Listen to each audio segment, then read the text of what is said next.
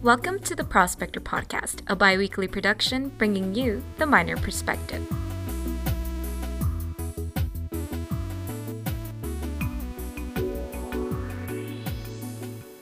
Welcome back to a new episode of the Prospector Podcast. This is Ana Diaz, here to recap some of the top stories uploaded on our website, theprospectordaily.com. In news, Kristen Schaffer tells us everything there is to know about the newly formed Americans with Disabilities Act Advisory Committee at UTEP, which will meet monthly to discuss accommodation needs on campus. In arts and culture, editors Itzel Giron, Annabella Mireles, and Anaí give us a peek at Brave Books' special collection of books which belong to former UTEP president Diana Natalicio. And in sports, reporter Daniel Lopez covers the UTEP men's basketball game on February 5th, where the Miners won its sixth straight game against the University of Rice at Tudor Field House. You can read these stories and more at theprospectordaily.com. This is Allison Rodriguez reporting for The Prospector. The pandemic may have changed the dating scene forever. It has put many young adults' lives on hold. Without enough feelings of love and intimacy during the pandemic, it has potentially made many students feel depressed and lonely. For young people, it seems to be a challenge to meet prospective suitors. Technology and social media have played a big part in dating during the pandemic since everyone has been in quarantine. Apps such as Tinder, Bumble, Hinge, and many more have been an immense help to young people. Dating during the pandemic has become very difficult and brought up lots of major issues in my opinion. People have turned to the use of social media and apps in order to meet new people and find themselves people to even begin talking to due to the pandemic. There has also been a lack of human interaction that we used to have before the pandemic. Personally, I know a range of people who, due to the pandemic, who once they find someone through these apps or use of social media, they tend to have these virtual dates. I have yet to experience these virtual dates or haven't had the chance to date during the pandemic, but through families and friends, I have seen the impact that this pandemic has caused in their dating lives. New couples that have found success in the dating scene have started doing virtual dates, which have become quite popular. These new types of dates can include playing online video games or watching movies and shows through Zoom or other streaming websites. Many UTEP students have been changing with the times and have adjusted to this new type of dating and have found success in finding a new partner, such as Rebecca Zarate, a first-year student majoring in education. Dating for me during the pandemic has been a challenge. At the beginning of the pandemic, dating was not my priority, but as lockdown got longer, I started to become very lonely. My loneliness resulted in me creating online dating profiles in hopes of finding someone. There were many failed talking stages, and because of the pandemic, there were many dates. As I was losing hope, I met someone who sparked my interest. We talked for a couple weeks until we decided to go on our first date, with precautions, of course. We instantly clicked, and it was the best time I've had in a while. After that, we went on many more dates. And after a few months of us getting to know each other, we decided to make it official. The pandemic has been a challenging factor in the lives of people from all levels of society. Everyone can agree that they have felt lonely or unlucky in love at least some point of their lives. Quarantine has just made these feelings more relevant, especially for single people. Even through the trials and tribulations of the pandemic, love triumphs all. Everyone learned through experiencing COVID how important human connection and interaction is. We know now not to take it for granted and to really appreciate the love that we have. Jim Forbes, UTEP Hall of Famer and one of 3 Olympians in the history of UTEP's men's basketball, passed away January 21st at the age of 69. Forbes graduated from Bel Air High School as a high school All-American in 1970. His jersey number 50 was later retired at Bel Air in 2012. He later decided to take his talents to UTEP from 1971 to 1974. While at UTEP, Forbes appeared in 61 games where he averaged 10.6 points, 9.1 rebounds, shooting 49.8% from the field and 75.8% from the line. During his sophomore season with the Miners, 1971-72, Forbes averaged 10.7 rebounds, which is the most by a sophomore in school history. Forbes is tied for 5th in school history with 20 double-double games and 6 in rebounds. Forbes was named second-team All-Western Athletic Conference pick in 1972 and 1973. Forbes was also selected into the National Association of Basketball Coaches All-District Team in 1972, second team, and 1973-74, third team. As the Miners' leading rebounder during his sophomore and senior year, Forbes recorded a career average of 9.1. He is the 6th best in school history.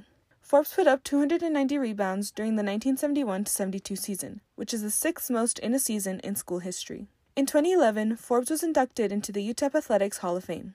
Forbes was a member of the United States Olympic basketball team that faced a controversial loss to the Soviet Union in the gold medal match in 1972 that took place in Munich, Germany. The final score was 51-50. The officiating crew gave the Soviet Union 3 chances to win the game. The United States team was not happy and protested by not accepting its silver medal.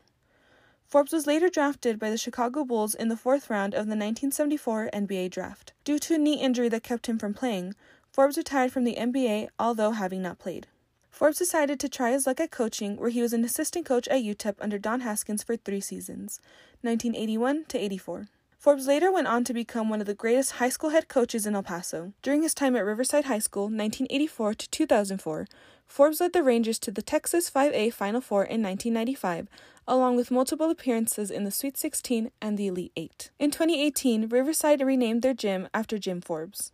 While at Andress High School, Forbes led the Eagles to a 5A Final Four in 2015, along with multiple appearances in the Sweet 16 and the Elite 8.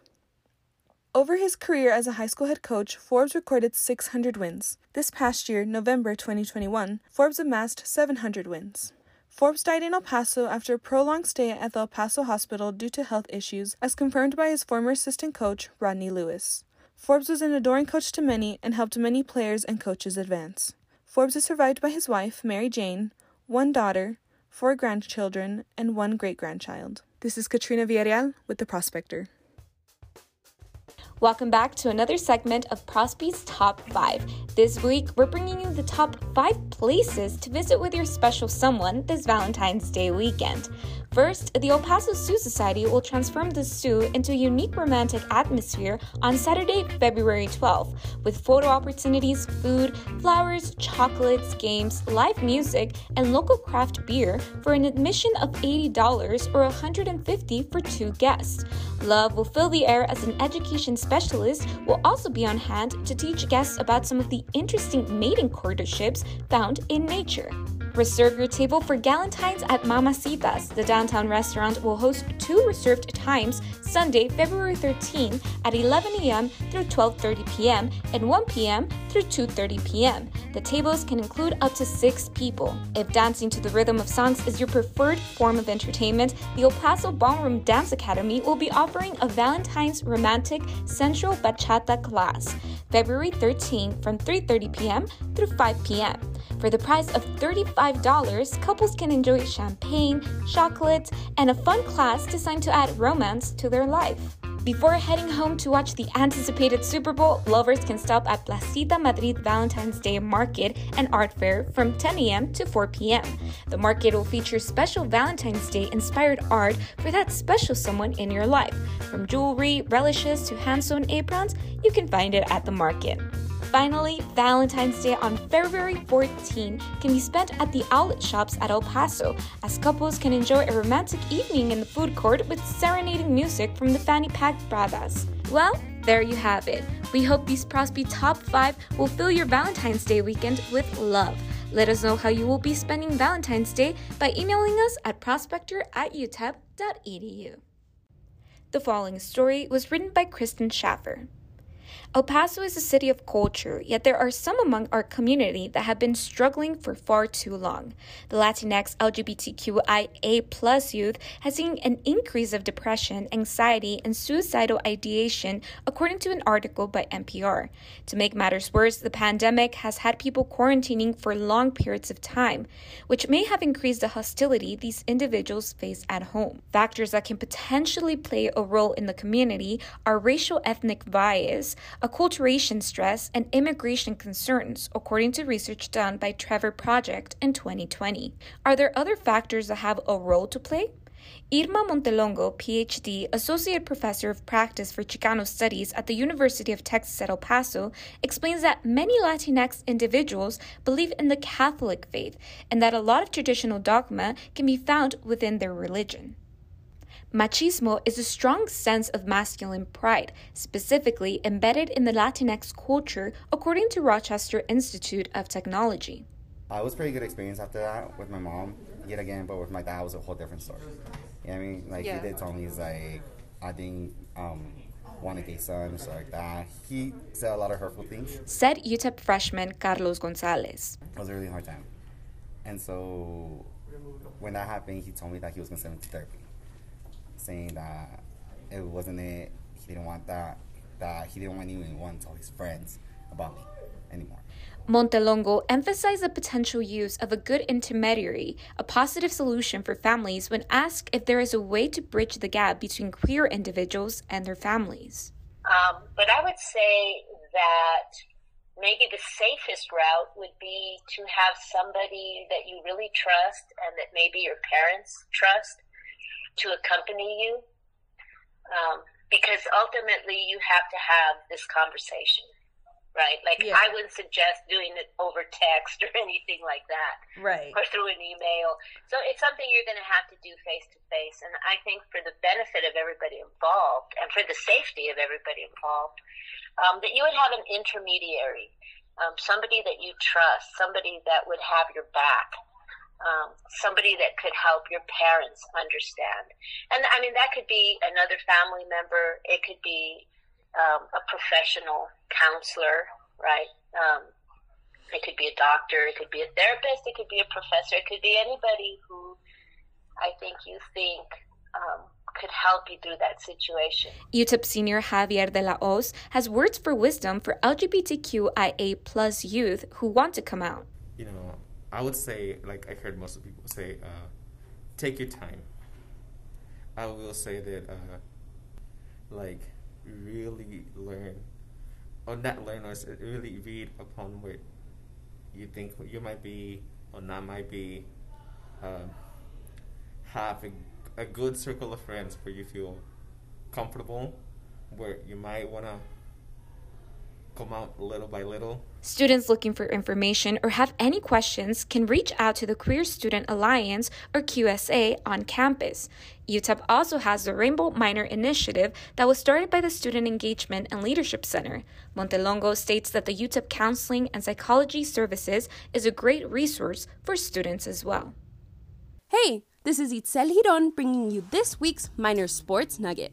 UTEP tennis player Eve Daniels shares her love for the sport of tennis with the Prospector. Daniels decided to bring her talents from England all the way to the Sun City. She's the only minor to have a winning record for dual play in doubles and in the fall. She had 8 wins, 4 in doubles and 4 in singles. Back home, Daniels earned international titles in doubles. It's such a challenging sport.